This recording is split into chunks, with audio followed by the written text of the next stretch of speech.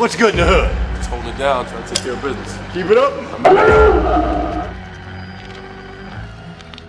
Episode 32, March 27, 2021. Welcome to another exciting edition of Fractured Skulls. It's going to be the last time I'm going to be saying this. WNEP Newswatch 16 star Terminator Travis, alongside my partner in crime, my amigo, Manaxa.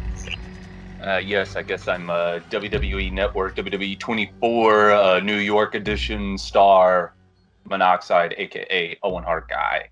The guy who cut a Owen Hart promo in front of Kurt Hawkins and Zack Ryder. Look at this guy, he's a celebrity over here. You had a WWE Network, right? Exactly. I was on the WWE 24 documentary. Every year, they release a documentary going behind the scenes of WrestleMania. And that year, when they were, technically it was in New Jersey, but because New Jersey sucks so much ass, they're literally the Siamese twin of New York. They always label it as New York. I was on the documentary for the simple fact that Zack Ryder and Kurt Hawkins were doing some sort of podcast. I don't know what they were doing. Maybe there was an autograph or a podcast. It was at the Superstore at Access. And I was in my Owen Hart gear, wearing the King of Hearts attire with my two Slammies. Actually, hold up. I was also wearing the Owen 316 shirt over it. And we just happened to be walking in the same direction. And Zack Ryder just like took one laugh and was just like, oh, that's great. And he pointed at me, come here, I want to take a photo and put this on my Instagram. And all of a sudden, as soon as he said that, all the camera crew just like came right in, was just like, oh, we got some footage right here. And Zack Ryder, or no, I asked Zack Ryder, do you want me to take the shirt off? And at first he was like, no, that's okay. And then he paused and wait, is that the actual singlet? And I said, yeah. Oh yeah, take that damn thing off. And off, took the photo. He brought Kurt Hawkins in, and one of them subliminally said, the best there is, the best was, or something. They subliminally said something to get me to go into promo mode. And then what you saw there was only like maybe 20% of an actual promo, but that was the only one that really counted because I was doing the Royal Rumble promo. They cut out the part where I said the enough is enough and it's time for change. Not that it really mattered, but that was, my little thing. That's great. And it should still be on their Instagram page, right? I'm pretty sure you favored it. Yeah, I saved the post, and it was also on their Twitter, too, because as soon as it got on Twitter, a personal friend of ours, Kristen, you still owe me a call, shot me a message saying, snapshotting the actual tweet saying, here it is so that you never lose it, or you always have it forever. Because I guess she was looking at Zack Ryder's Twitter, and that came up. So it was a good moment. The only regret I had was not being able to see Natalya in the gear, or Kevin Owens, or Mark Henry. So. Mm-hmm. Well, that's a pretty awesome moment. I worked over that, so that's a cool moment to cherish. Yeah, and I've got two more gear coming. One with his Slammy Award singlet and his fully loaded 1998 attire. If you remember the dungeon match that he had with Ken Shamrock in his dungeon. Yeah, so you're going for the dungeon gear. Oh, yeah, because we were just watching it. Me and Owen were just watching it, and we love the fact that Owen takes Ken Shamrock and just shoves him in the ceiling and breaks the ceiling. And the part where at the very end, he hits him in the head with a dumbbell and then puts like a real weak-looking STF and grabs his arm and make it look like he's tapping out. And Dan Severn, for some reason, didn't see Owen being the one manipulating his arm, just said, oh, that's it, it's over. I think the only thing that I would have made that moment better, because the whole match was just fantastic. What would have made the moment great, because after that, Owen's like, no one beats me in the dungeon. He's walking out of the basement, and he's going by the stairs. What would have been great is seeing him walk up the stairs, go into the kitchen, and grab like a glass of milk to drink it while Ken Shamrock lays in his basement knocked out. That would have been amazing. But alas, hindsight's 2020. Owen was a great performer, and it's a shame he's no longer with us. Yeah, it's very unfortunate what happens. We love you, Owen. You were subscribed to the WWE Network, right? Unfortunately, yes. So your subscription's now gone. Well, I was actually watching some stuff today. I think it's not officially completely shut off until after WrestleMania. If I'm correct, I could be 100% wrong. So then your subscription, I would assume, is going to be resumed with the Peacock app. I don't know how exactly that works per se.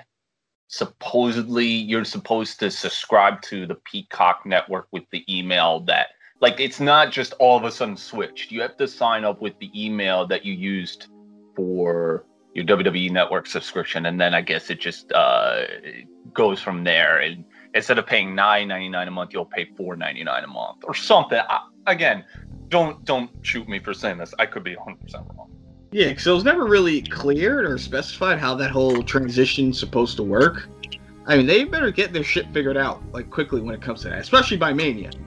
Yeah. I mean, the Fastlane pay-per-view was still on the network, but when WrestleMania happens, that's going to be exclusively on Peacock. And my friend John, who I go watch the pay-per-views with, he watched it on the network. So I don't know how it's going to be on Peacock, if it's going to be any better or any worse, if there's going to be any like problems streaming. So I don't know about any of that. Yeah, I'm worried they're going to have like buffering issues if everyone like logs in at once live to watch the show, or it's going to crash or something. Yeah, in the early days of the network, that was a major issue, especially with me. I really did not like the network the first year that it was out because I always had buffering issues, and even to this day I'll still see some issues like floating around. I think if I ever tried to watch Royal Rumble 2004, I kept getting the Spanish commentary over the English commentary with no way of fixing it. What was I gonna say? Peacock, I know they're closing down NBC Sports, that network, so I would assume all their sports related content is gonna be on the app. Now, I don't know if WWE is their first live sporting event they're doing on the app. I don't know if they've done any other live sporting events prior, whether it be soccer, football, or hockey, whatever. So I wouldn't be surprised if they're using WWE as like an experiment to like whatever issues they're going to have, like figure it out before they get like hockey or something, or whatever sports they're allowed to broadcast. Should we talk about their censoring, quote unquote? Yes, I was just about to transition into that. The WWE sold their network to Comcast Peacock for $1 billion. $1 billion. And on top of all that, I mean, God knows how much footage is on the network already. All that's going to transition onto Peacock. But WWE doesn't really have the say onto what I guess Peacock has to say over what WWE content can be on their app. And they don't want anything that's offensive. Basically, anything that they find offensive is being removed, edited out of the show. And we've already seen two things being removed. One of which was Roddy Piper doing half blackface at WrestleMania 6 against Bad News Brown, and Vince McMahon's N-word moment to John Cena at Survivor Series. And I'm not going to really talk about the Roddy Piper thing because I could see where it's offensive, and to be quite honest, I still don't understand what the point of that was. But the Vince McMahon N-word thing, and I say that the N-word because it triggers a lot of people, but look, that skit is so blown out of proportion to people who get super offended when they bring that up. Oh, Hogan said the N-word and he blocked him, but yeah, Vince can still... Listen. If you watch the segment, this was when John Cena was still doing the Dr. Thugonomics gimmick, when he was the rapper.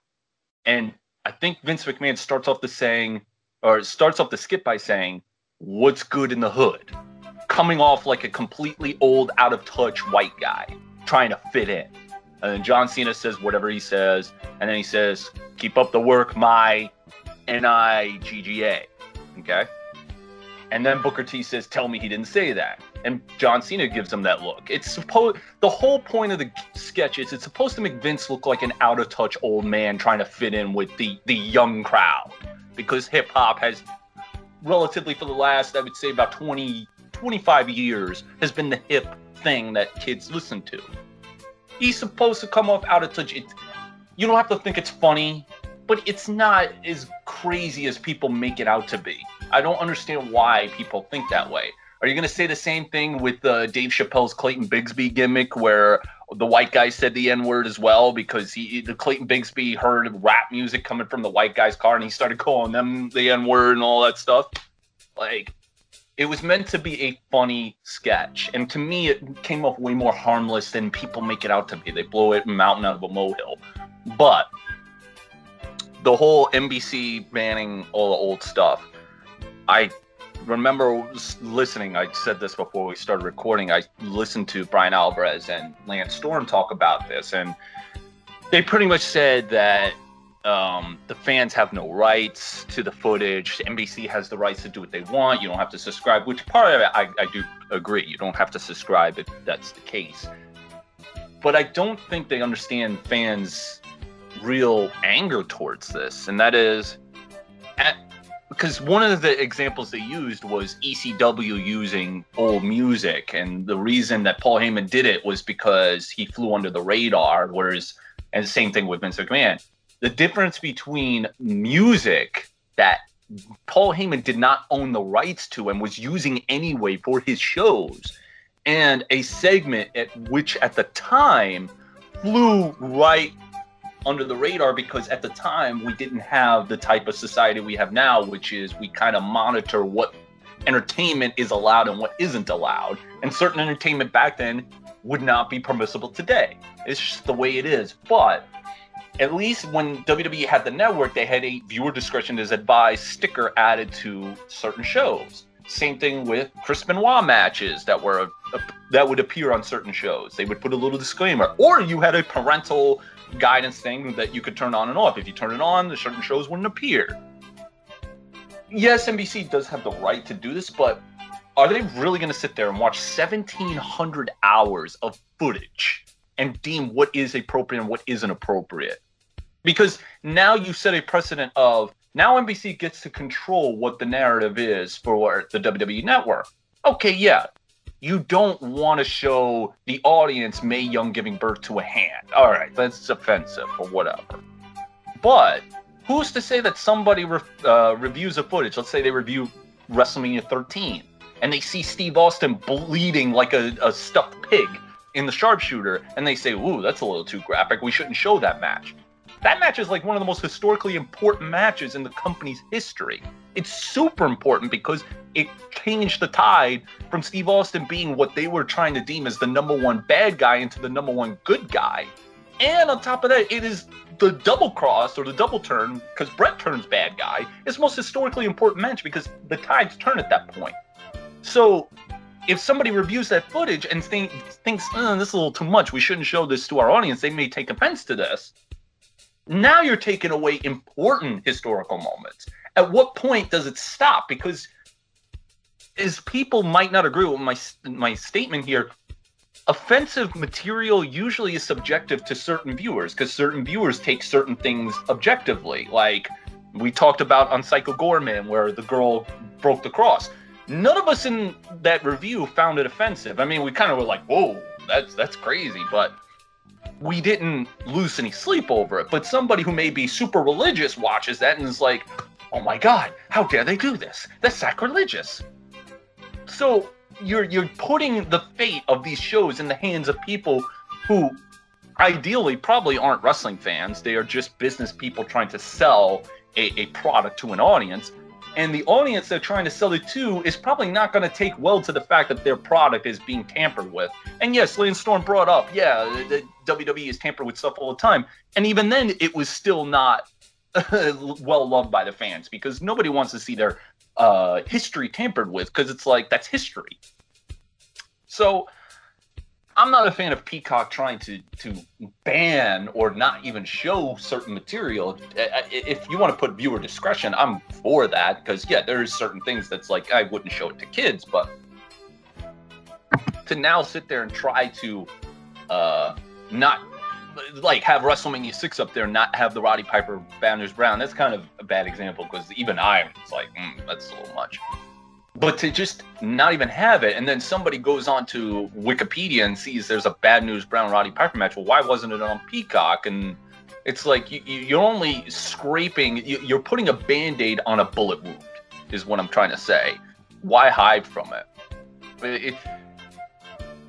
I get their business, but like at the end of the day, I don't see how this is business savvy for anybody, because bringing WWE isn't going to entice non-wrestling fans to subscribe to Peacock because, they got WWE material. You're trying to gain wrestling fans, and wrestling fans are not going to take appreciation to the fact that their wrestling is being tampered with, even worse than what WWE has done. What they're doing now, this is just the bottom of the barrel. They got so much to do. As you mentioned, they got 17,000 hours worth of footage. And I don't even think that's their entire library yet. That's just what's on the network right now. And what about the future with WWE adding more shows and they do something that might offend Peacock? Are they going to edit that portion out of the show when they upload it on their app? What about ECW? What about the crucifixion angle? Hell, what about everything ECW has done? Or better yet, look at all the material that WWE did from about 1996 to about 2008. Yeah, making fun of someone's cerebral palsy. Is this Peacock going to tolerate that? What about Trish barking like a dog? Trish barking like a dog, having a black militant group as a heel, or Muhammad Hassan. And again, it was from an era where that was deemed cool because, we're full of attitude now, and we don't want clear cookie cutter good guys anymore. We want badasses like Steve Austin. We want DX. We want all of these things. And it was just a byproduct of the time. And even in the 80s, when they were catering more to kids, there was stuff there that was a little bit touchy in today's standards, like the way Roddy Piper would conduct himself, the way he would insult Mr. T. There were things that back then were deemed, it is what it is. But that's the thing. That's the byproduct of the times. And just saying we're not going to show this is only, again, you're only hiding the fact that this happened, and it's not like it's going to go away.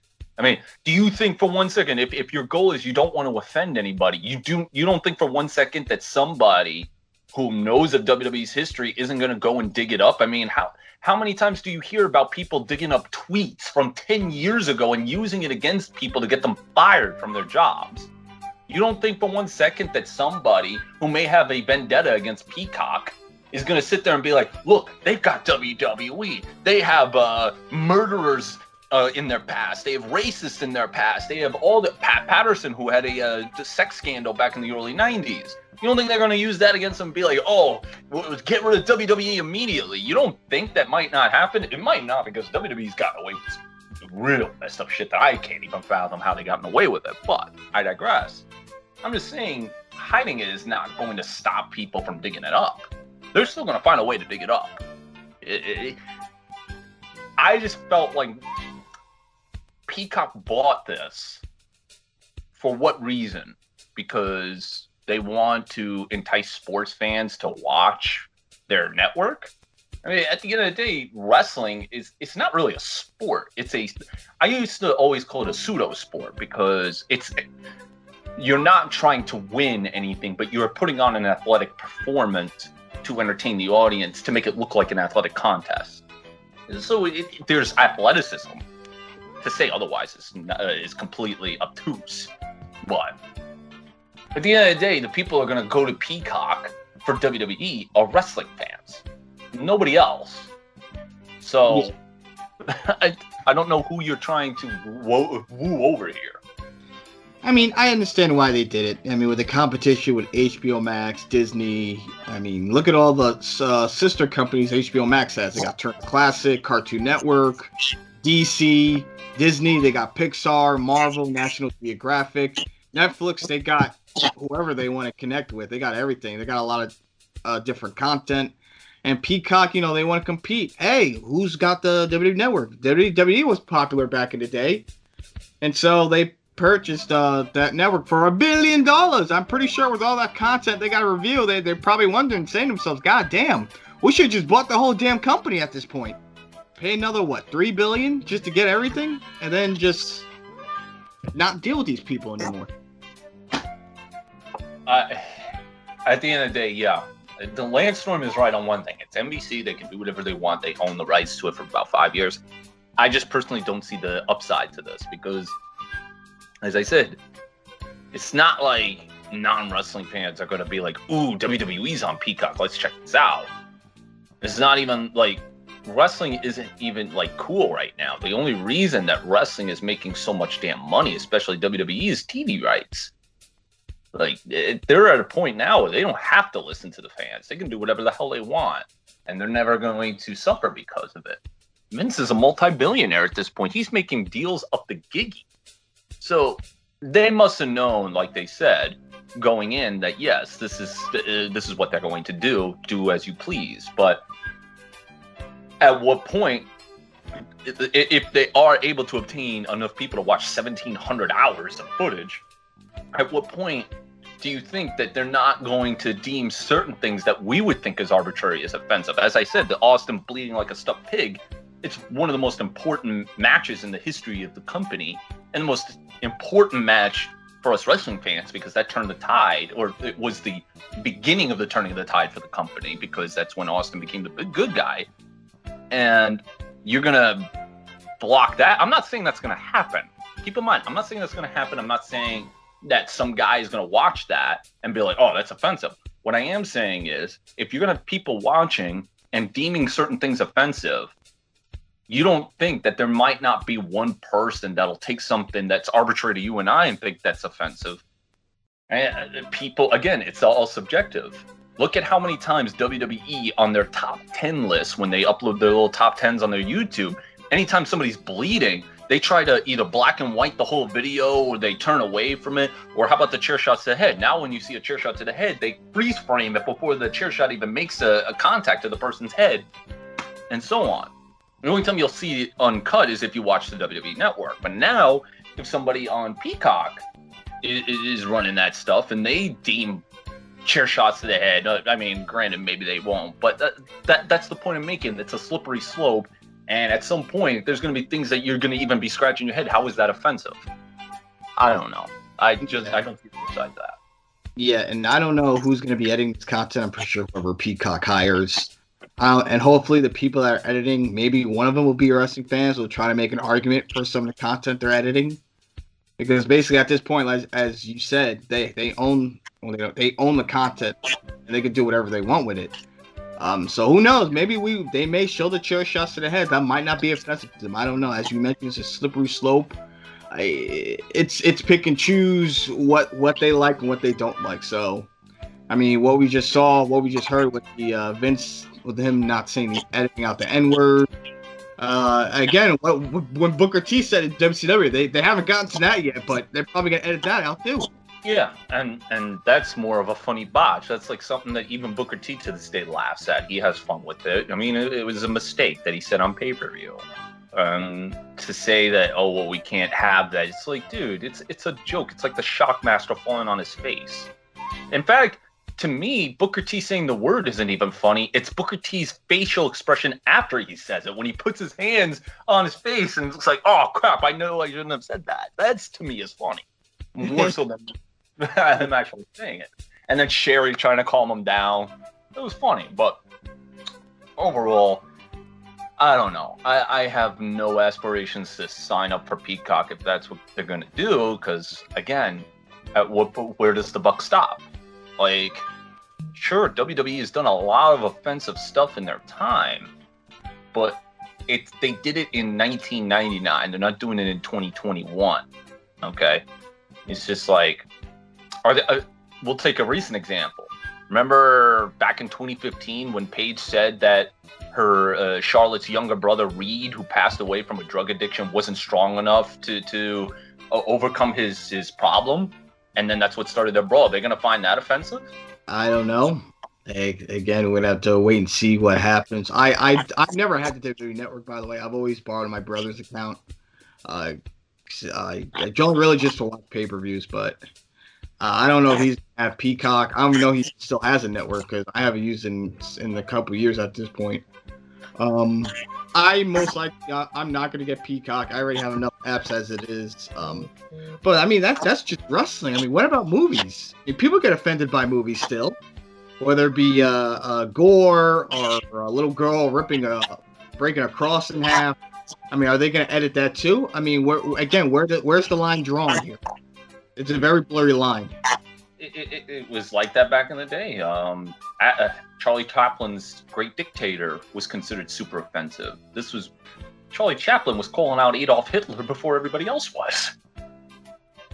I mean, again, where does the buck stop is the basic gist. And to be fair, this has been a problem within society for years, because back in the day, Elvis Presley was not allowed to wiggle his hips on TV. Jim Morrison from The Doors was not allowed to sing Light My Fire on Johnny Carson, and he did it anyways. But it's like, at some point, the buck's got to stop somewhere. Like, I don't know.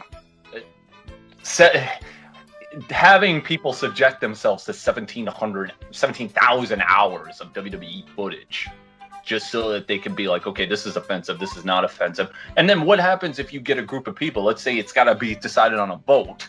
What if half of the people think it is and half of the people don't? Like, how do you solve that problem? Steel cage. Lethal lockdown. Hell in a Cell, Rage in a Cage, Penis in Uranus. War games. And I don't think that was Johnny Carson. I think that was Ed Sullivan, because I think yeah, you're right. It was Ed. Yeah, they had a lyric in their song about getting high, and you don't want to say that. And Morrison did it anyway. And yeah, and then Ed Sullivan said something along the lines of, "You'll never perform in the Ed Sullivan Show," and he's like, "We already did." We're live, pal. Yeah, we already did. We've accomplished that. You don't have to threaten us with never performing again, because we've already tackled that goal. So. Yeah, and Peacock's not the first to make changes to their shows. I mean, they're just the latest example. I remember Netflix, when the whole cancel culture was really like coming into effect. Netflix had a sketch comedy show called With Bob and David. And they had a sketch where David Cross dressed up as blackface to try to get a reaction from the cops.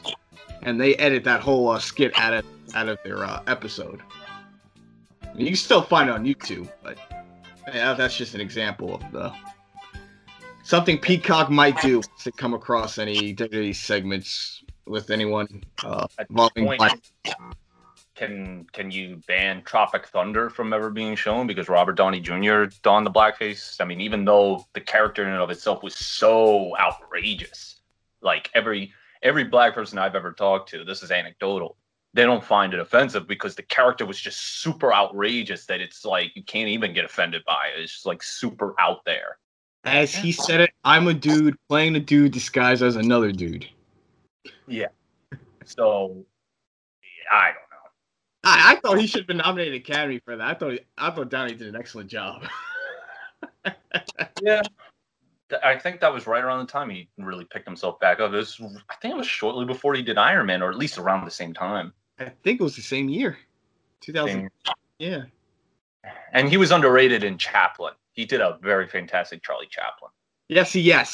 I think, that is definitely an underrated performance of his that doesn't get talked about enough.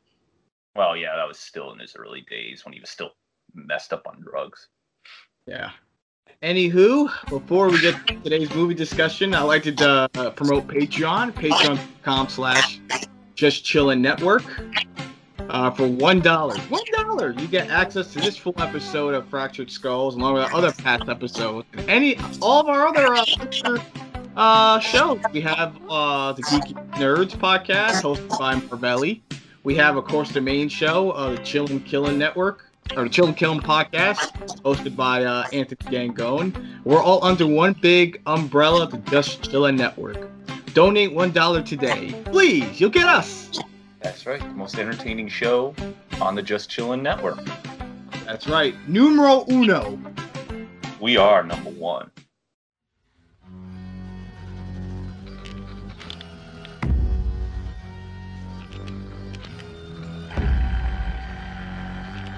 All right.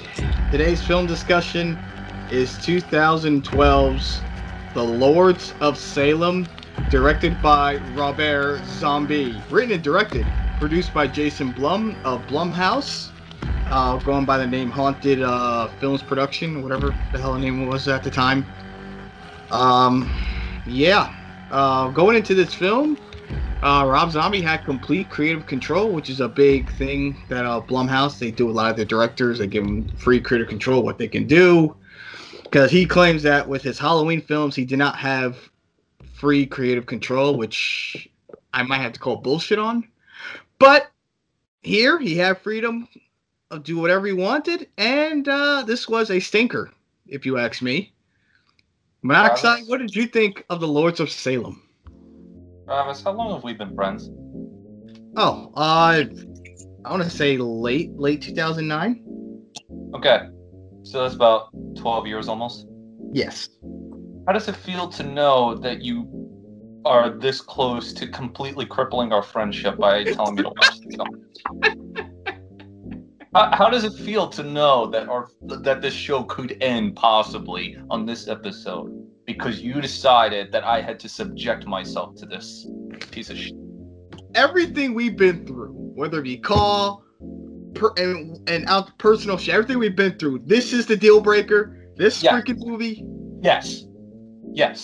Because let me tell you something. All right. All those past experiences, guess what? That builds character for both of us. We become better people growing up. We've become better adults, and we're still becoming better adults as we move along. I don't think watching this movie advanced us as human beings at all. This movie, in fact, took some of the brain cells that were locked inside this pea-sized brain of mine and just completely destroyed them. Okay? Listen, I would have been more receptive if you would have just said, let's just rewatch Killer Pinata and re-review it. All right? We could have done that. But instead, we were supposed to review this last week. But then Kevin, a great man, by the way, a great man, promoted Killer Sofa and Slacks. All right? Killer Sofa was a dud, but Slacks, all right? He saved us from having to watch this crap. But after we did our review, you were persistent. We watched Lords of Salem. You were persistent that this was our film to review. And here we are. It's almost 12 o'clock midnight as we head into March, 28th? And now I have to debate with myself if this should even go on because you subjected me to this. Okay, wait a minute. When we did 3 from Hell, I didn't like that movie. Somehow you found more light than I did within that film. You didn't love it, but you enjoyed it more than I did. So I thought, if he liked that, maybe he'll like this. No. You want to know why? All right, let's get into the film, I guess. So, from what I gathered from the film, this is the plot. Sherry Moon, of course, because it's a Rob Zombie film, Sherry Moon's got to be in it. And keep in mind, I don't hate Sherry Moon as much as I guess most people do. Does she have a bad reputation? I don't know. My mother used to hate Sherry Moon because she always felt like she got her opportunities just because of Rob Zombie, but she never really bothered me, personally. Although she was a tad bit annoying in 3 from Hell, but I digress. The gist I got was she is a disc jockey with 2 other guys, one of them being, I forget the actor's name, but he played the dad in Kenan and Kel. Ken Forey. Yeah, Ken. There you go. And some other hippie dude.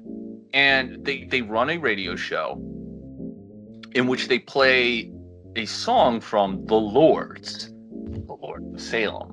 And it's some song that basically possesses her mind, and she becomes haunted by these witches in her dreams and in her thoughts. And then come to find out that the building that she resides in, the 3 women that reside in there have been using her for some sort of Wicca ritual. So I have no problem with using religious iconography for horror. I mean, The Exorcist is an excellent film that tackles that. I had another one in mind, but I can't remember off the top of my head that used religious iconography and did a better job with it. But Exorcist is usually the one that I go to. Hell, Poseidon Adventure kind of did, because the main character, Gene Rayburn, I think, he plays a priest who doesn't feel like we should always have to rely on God to get us out of situations. We shouldn't always have to pray to him. Like, he's not the end all be all. But this film, it was an hour and 40 minutes, but it felt like 5 hours. Five years, if that. It dragged. It was boring. None of the gore made any fucking sense. None of the story intrigued me in any way, shape, or form. I was falling asleep. I couldn't concentrate on this film. I couldn't understand what the hell was going on or what the point of most of this plot was. Nothing made any goddamn sense. And keep in mind, this is coming from somebody who loved Rob Zombie's music. I loved House of a Thousand Corpses. I thought Devil's Rejects was fine. I thought 3 from Hell was not as bad as people said it was. I defended it on that. I felt like he butchered the Halloween series. But hey, I have a lot of respect for Rob Zombie. I think the dude's a very smart dude. He's very good at cinematography. He's very good at getting the visualization of certain imagery to make it look disturbing. That's his craft. But this was... It was... I don't mean to offend people who have gone through this situation before. This movie was a fucking abortion. It was that bad. This was one of the worst films I have ever seen. It's literally all it is that it's... What was that one movie that I told you about? Tetsuo, the Iron Man or whatever? Yeah, Tetsuo the Iron Man, yeah.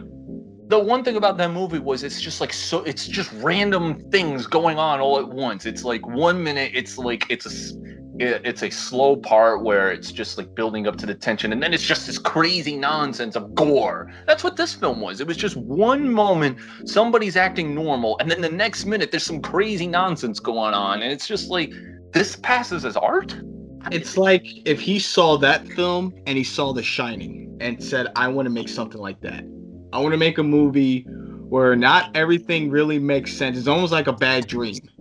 Crazy imagery, very disturbing scenes. I mean, we're getting freaking topless Meg Foster. That's disturbing enough. And just hopefully it makes sense. All right, so the basic story, as you mentioned, the disc jockey played by Sherry Moon. She's a recovering drug addict. We learn later in the film she's a descendant of this priest that burned these witches she's having dreams about in Salem back in like the late 1600s or whatever. And while they're being burned, they casted a spell on his bloodline. And of course, that comes back to Sherry Moon. And they play that music, which is a spell. It's almost like a spell to like lure her in. And then that's when the whole hallucination begins.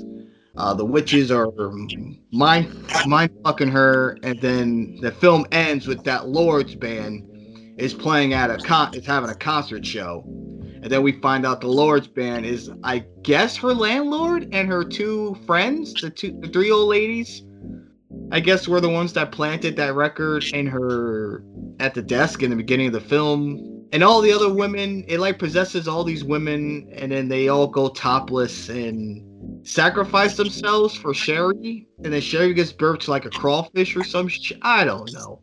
This was so nonsensical. It was just like 1 minute it seemed like they were building to something, and then the next minute they're just making a scene just to shock the audience. And to me, shocking the audience for the sake of shocking the audience doesn't work for me. It doesn't work for me in the same sense of people just being offended by it. Me, it's more so like, if I see a scene that's like super gory or super shocking, but there's no rhyme or reason for it, I'm just going to be more like perplexed. Like, why is this?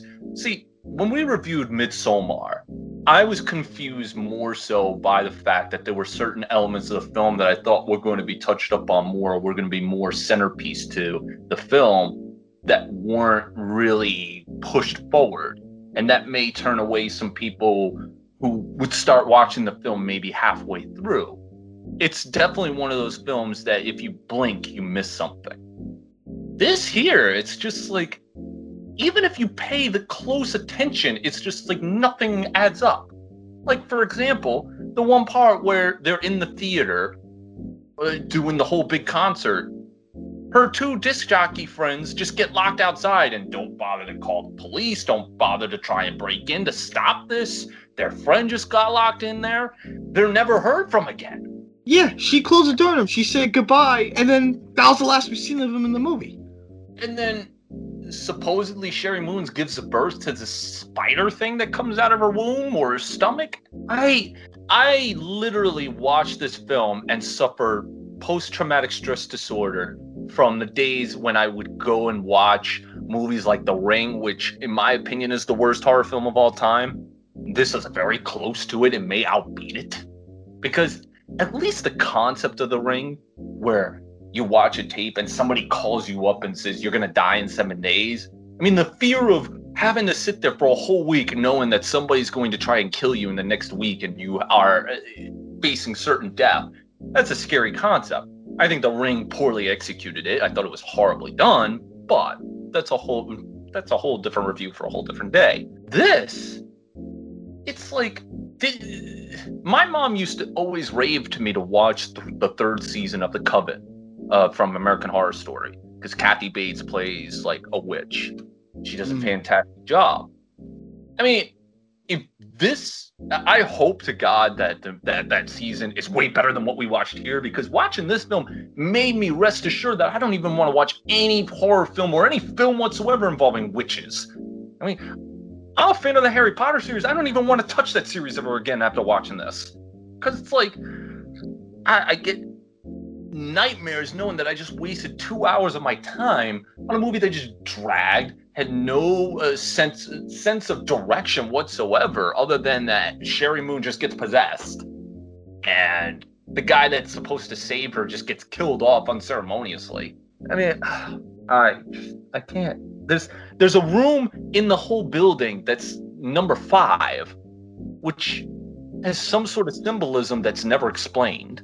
Is it? I mean, it was like number 6. I'm like, okay, 666, I get it. But it's number 5, and every time they go into that room, something different happens. It's like a ballroom. It's like a church. There's a cross there, but there's no reason as to why this room does that all the time. Like somebody died in there, somebody committed a ritual in there, or maybe that's where the priest inhabited himself, or the witches used to live in. I don't know. But here's the thing. They kept focusing on this door, number 5, like as if there's some sort of symbolism behind this door, which is never explained, nor is it even alluded to. This is not like in No Country for Old Men, where at the very tail end of the movie, when Tommy Lee Jones's character walks in the door where Anton Chigurh is, there's a coin that's on heads. It's very subtle, but you can deduce that Anton Chigurh flipped the coin and it landed on heads, which meant that he just ran away and decided not to kill the Tommy Lee Jones character. That's subtle, but it makes sense, and you could pick that up, maybe not at the first viewing, but maybe after watching it a couple times or discussing the film with other people, film purists, you could pick that up. I don't know how you could pick up anything from this film.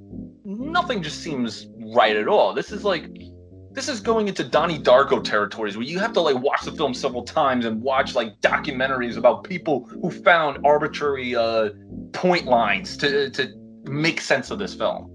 You see, Rob Zombie was going for like a imagery type film where like not everything has to make sense, and I get that, but he's just not the right filmmaker to do it. I mean, you're not Stanley Kubrick. Kubrick could pull that off. Even David Lynch could pull this off. Have you ever seen Eraserhead? That's a mind fucking move, but it works. There's no way to put your finger on it on how it works.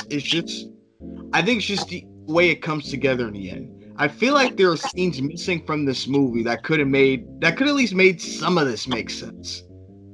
I mean, there's potential here, maybe, but Rob Zombie's not the guy for it. He's just not the right guy for this job. If he wants to write it, fine.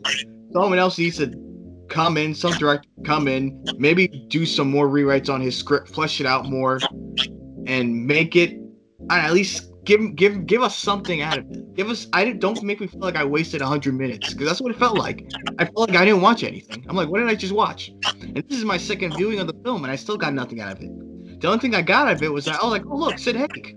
I know Sid Haig was in this film. Wait, Sid Haig was in there? I don't remember even seeing him. Him and our good buddy Michael Berman, the one that got cut from The Crow, he's in it too. That must have been part of when I was sleeping, because there was a part of it where I'm like dozing off, going into a power nap mode, and I just couldn't watch it. It must have been in the beginning, because that's when I was starting to power nap throughout it. It was during the middle where they're ready to burn Meg Foster onto the fire, onto her, or to put her on a cross, whatever, and put the little iron mask on her and then burn her alive, whatever. However they do these. Oh, yeah, I did see that. That was like. But apparently he had dialogue. Him and Michael Berryman had more scenes. It's just they got cut. Here's the thing. I wasn't even disturbed by the film. That's the part that might get misconstrued. It's not even like I was disturbed. I've seen so many movies and so many disturbing imagery. I think the last time I was ever like disturbed, maybe, was the rape scene in Last House on the Left, the remake. I was like, ooh, that's a little bit much. Could be. But it's like, I'm pretty much numb to a lot of stuff. I'll give credit where credit is due. But Rob Zombie, it's not like he's incapable, because House of a Thousand Corpses, as I said, I think is a really well done horror film because it gives you that disturbing imagery. Meanwhile, it's a story that you can follow. It's not too overly complicated. There are certain things, yes, like Dr. Satan doesn't get explained in later films. He did bring Dr. Satan back in Devil's Rejects, but he cut that part of the film out because he felt like it didn't fit with the imagery of where he was going with the series. But that being said, it's a film that I feel like hits that disturbing tone, even to this day. Again, I'm a little more numb to it now because I've seen the film so many times and I've seen other films after that. And I enjoy House of a Thousand Corpses to this day. I own a damn shirt. We talked about that story. But this was just like, when you're just being disturbing for the sake of being disturbing, it doesn't hit well. It's like, again, with people who might not watch wrestling here that listen to this podcast, it's like when Vince Russo used to just throw swerves in storylines that made no sense at all. Yeah, nobody saw it coming because it was so out of left field that it didn't make any sense as to why it would even happen in the first place, thus making the swerve completely meaningless. Throwing disturbing imagery for the sake of just trying to disturb the viewer isn't going to work. Again, going back to Midsommar, there was disturbing imagery, and some of it made sense. Like, again, with the scene where the two old couples jump off the cliff and kill themselves. It makes sense because this is a cult, and they're doing some sort of cult-like thing, and that's a disturbing imagery. That makes sense. Nothing here made sense. It was just like, oh, well, she just happens to be attached to some sort of priest that was involved in stoning witches, and now she's cursed, and now she's seeing imagery of she goes into a church and she falls asleep and she imagines the priest being a complete pervert and forces her to commit to oral sex. Like, really? And then he barfs up black blood. He's Randy Orton now. That seems to get a chuckle out of me. I don't know why. That's dumb. What the hell is that? I don't know anymore. I can't, like, halfway into this film, I'm like, it's boring. None of the scenes intrigue me. None of the scenes well, again, I'm not going to go with disturb. I'm trying to keep an open mind. I've seen so many movies. It really is hard to disturb me nowadays. But, and partially I'm emotionally detached from most things that would disturb most people, but that's a whole personal issue with me. But I try to give it an open mind, and watching this film was just hard. It was so hard. And it's not like I didn't want to like it, because again, I love Rob Zombie as a musician. The guy is smart if you ever listen to him, but his intelligence in interviews do not translate to his movies. No, not at all. It's almost like if you were to watch Marilyn Manson try to make a movie, and I know he's in a lot of hot water right now, but if he was to make a movie, this is something I would imagine Marilyn Manson making, and I too would have the same exact reaction. And I'm more of a fan of Rob Zombie as a musician, personally, but that's personal taste. But I can't believe Rob Zombie made this film. It was not good. Like, nobody here, in my opinion, was good either. The acting wasn't that great. nobody was convincing of their roles at all. I thought the best actor in the film was probably the author, Bruce Davison. The one that was trying to save her, but got whacked in the head by a frying pan that even Reggie Tiller would be proud of. You think our audience is going to know who the hell Richie Tiller is? I wish. Long story, guys. It's best left unsaid. Unless, Travis, you want to dedicate some time to talking about who that is. That's another story for another time. I'll have to explain it in video form, not audio. Audio's not going to do it justice. Yeah, hopefully if we ever get on YouTube. But, oh my god. But I didn't think the acting was too bad. I mean, I thought Sherry Moon was tolerable here. She wasn't annoying. Like, she wasn't over the top as she usually is. I mean, like I said, the acting wasn't great. The story wasn't captivating or interesting at all. It was just I think that's the biggest problem. It was just too bland of a film. I mean, you got a very bland story, and if you're gonna try and mix it up with your disturbing imagery that he was going for, it's just an incoherent mess, man. It's everywhere. Like, what's happening? She opens this 5-door, ends up like in a big opera house, and then you got this demon, and it shoots out its like tentacles at her, and I guess she's being possessed, or I don't know. Tennis balls, tortellini, tentacles. I don't. Who cares at this point? Like, by the end of the film, I'm just like, at the credit scene, apparently it was a mass suicide. For what reason? I guess in the name of Satan. I couldn't tell you. There's no talk of mass suicide. It was just like they just walked in there, and apparently she gave birth to some sort of thing, and that was that. It was just like, and again, her 2 disc jockey friends who got locked out or never referenced again. They didn't call the police. They didn't try to save her themselves. There was no like big fight at the end between them and these people. Yeah, they said the person that found all the bodies was some janitor, and he called the cops. Probably played by Bill Moseley, but his scenes got cut. He should thank his lucky stars that they were, because if I was in his shoes, I wouldn't want to be associated with this film. This is, in my opinion, definitely Rob Zombie's worst film that I've seen. And is there one more we still got to watch? There's 31. This was his next film. He followed up after Halloween 2. I'm debating whether this or Halloween 2 is worse, because I did not like Halloween 2 at all. I didn't like Halloween 2 either, but it wasn't like, how do I put it? There were kills that I liked in Halloween 2, like the when he stabs the nurse, even though it was all an apparition. There were things about Halloween 2 I liked, despite it being a bad film and it butchering the Michael Myers gimmick. But I in no way felt like, okay, so that film I saw in theaters, Halloween 2. I was dragged to see it by my friend Adrian, who at the time was my friend for about 5 years up to that point. We're still friends to this day. But that was another occasion where I questioned our friendship. But that one was not as bad as this.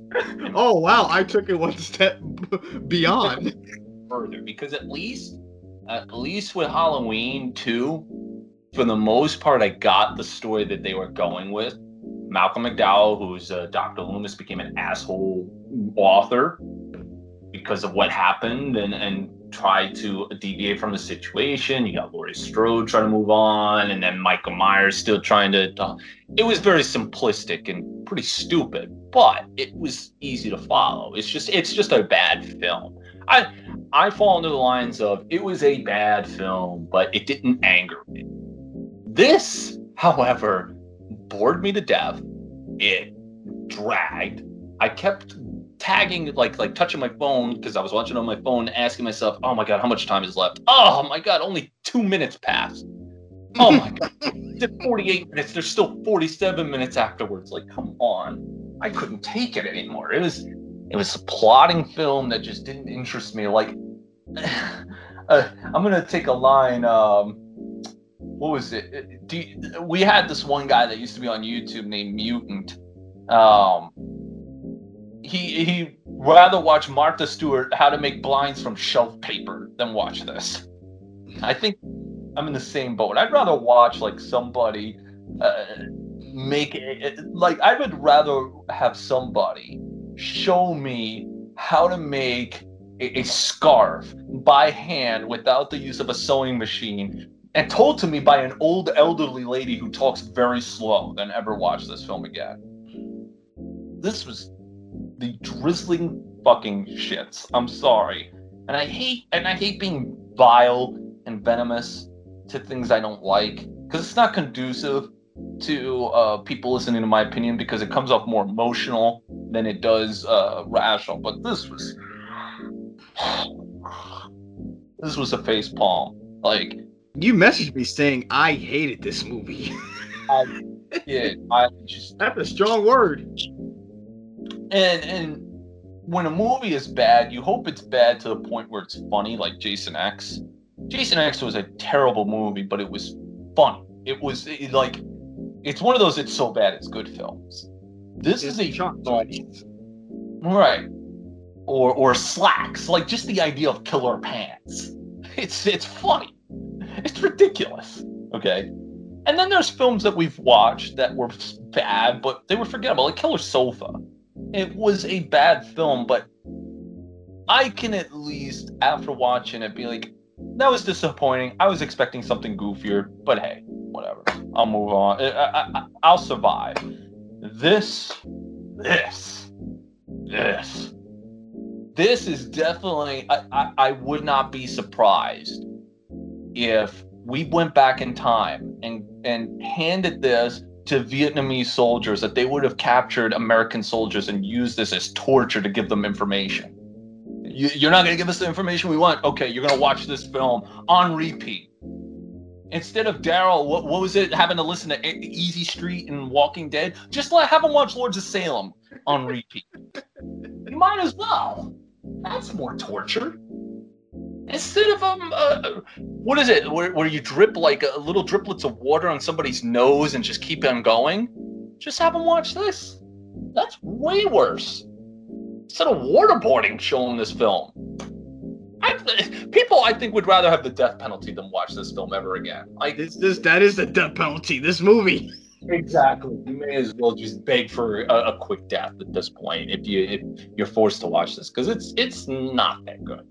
And I refuse to watch it ever again. And it's sad coming from me, because I like Rob Zombie. I think the guy's great at most things he does. Most. Keep that in mind. The way you're talking, it sounds like you have a love-hate relationship with Rob Zombie. Because you like his past work, but then you get to films like his Halloween movies, and especially this, and it's like, damn, dude, I really want to like you, but you're making it very hard for me right now with this. It's kind of like we have our personal friend Alex, who was a huge fan of Kanye West, but the more Kanye West opened his mouth, the less he started to like him. Same with Taylor Swift. But at the end of the day, I'm the type of person that if you have a political opinion I don't agree with and we have a discussion about it, I'm not going to end our friendship just because we have a difference of a political opinion. And I'm not talking like something extreme, like you want to kill a whole entire race of people. That's that's extreme. I'm talking to somebody who has a political opinion that differs from mine. I'm not going to remove you from my life because of that. If you like a certain film, I'm not going to remove Rob Zombie from my life just because he makes a couple of bad films. The dude's still a talented musician. He still made House of Thousand Corpses, which I am a fan of. I am a fan of Devil's Rejects. I'm not a fan of his Halloween movies. I thought they were bad, but they were bad to a sense I can make jokes about them. I can't even make jokes about this film. The film in and of itself is a living and breathing joke. What can I say? The hate part, yes, I don't understand why Rob Zombie does these types of films, because it hinders my defense of him, saying that he's an intelligent person. Because he is. He's very intelligent. He's not stupid. He just happens to show the audience more of a stupid side than he does an intelligent side when he pulls these things. I don't get it. I just don't. He's the type of guy who has good ideas. You put it on paper and it looks and sounds great on paper. It's just the transition to film is where he struggles. Big time. He is literally the Vince Russo of movie making. Vince Russo is the same deal. He can shoot out a great idea, but you have to filter it, because as soon as you say to Vince Russo, okay, expand on that idea, he comes up with all these other crazy nonsense that takes the good idea that he once had into a cockamamie idea. And then it's like, now you gotta like pull your hair out. I understand if Jim Cornette ever heard that comment from me, he's gonna want to choke the shit out of me. Jim, I'm sorry. You're a great guy. I agree with you. I do not think that Vince Russo is a great booker. That being said, in the words of Jim Cornette, Shit Stain does have good ideas here and there. It's just that you can't allow him to go free reign. And I think Rob Zombie's unfortunately the same way. You can't give him an idea and allow him to just keep expanding on it, because then once he expands on it, you get things like this. I want to see him direct a project that he doesn't write. I like to see him just like whatever's like, they already have a movie, they want to bring in a director, they bring in Rob Zombie, and he directs the film. I'd like to see how he does just doing that. And I wouldn't mind seeing somebody else direct the film that he wrote. Because again, I think he has good ideas, but you need to bring in someone else to kind of, all right, kind of put a glass ceiling there. Because as an actress, I think Sherry Moon has potential. I just want to see her do a film outside of Rob Zombie, but it's never gonna happen because she doesn't have that interest, and it's unfortunate because, again, I think this film could have had potential if it was in the hands of the director who did Midsommar. I just totally blanked on his name. Ari Aster, that's his name. I think he's an asshole for participating in this shit. He would have been an asshole if he would have done this. But I definitely think he could have made something better out of this had he had control. Well, as long as he doesn't make it 2.5 hours. I mean, that's, if he would have made this 2.5 hours in the same concept, then I would have just killed myself. So, not taking anything away from suicide victims. Trust me, I sympathize, but this is just like, yeah, it's okay, Mono. We're gonna hand this episode over to Peacock. They're just gonna cut this portion out so they don't hear the joke. Well, if we hand this to Peacock, they may not even show this episode, period, because I don't know. I'm done. I can't today. Like,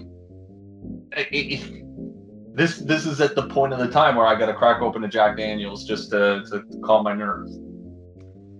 Well, I would ask you any final thoughts, but I think you said it all. You just want to crack open Jack Daniels. Here, put it this way: 2 thumbs down, and let me chop off another dude's thumbs and put those down as well, so that I can multiply that. Out of all the films we've done thus far in our, what is this, episode 32? In our 32 episodes, and we've reviewed multiple films. There's been certain episodes where we've reviewed 2 films in one episode. Out of every movie we've done thus far, this is definitely the worst one, by far, that we've watched. By far. It's definitely one of the worst films we've done since doing this podcast. I mean, again, 2 thumbs down for me too. If you like bizarre imagery, maybe, just maybe, you'll get a kick out of this. But besides that, I can recommend you other films that do this idea way better. Hell, Tetsuo the Iron Man, I recommend. I recommend Eraserhead. And I would even recommend even The Shining. Because there are elements in this film that try to be like that, obviously, he got from Stanley Kubrick. Like, we mentioned a big old opera ballroom scene where she went into the number 5 room. It just had like that Shining feel to it. Even the number 5 room, like that one room you're not allowed to go in. Even in The Shining, if you remember the scene, which like Nixon and the lady in the bathtub. Listen, this didn't need a Shining feel to it. It needed a Shining happy people feel to it so I can calm my nerves. But besides that, this isn't gonna work for me, brother.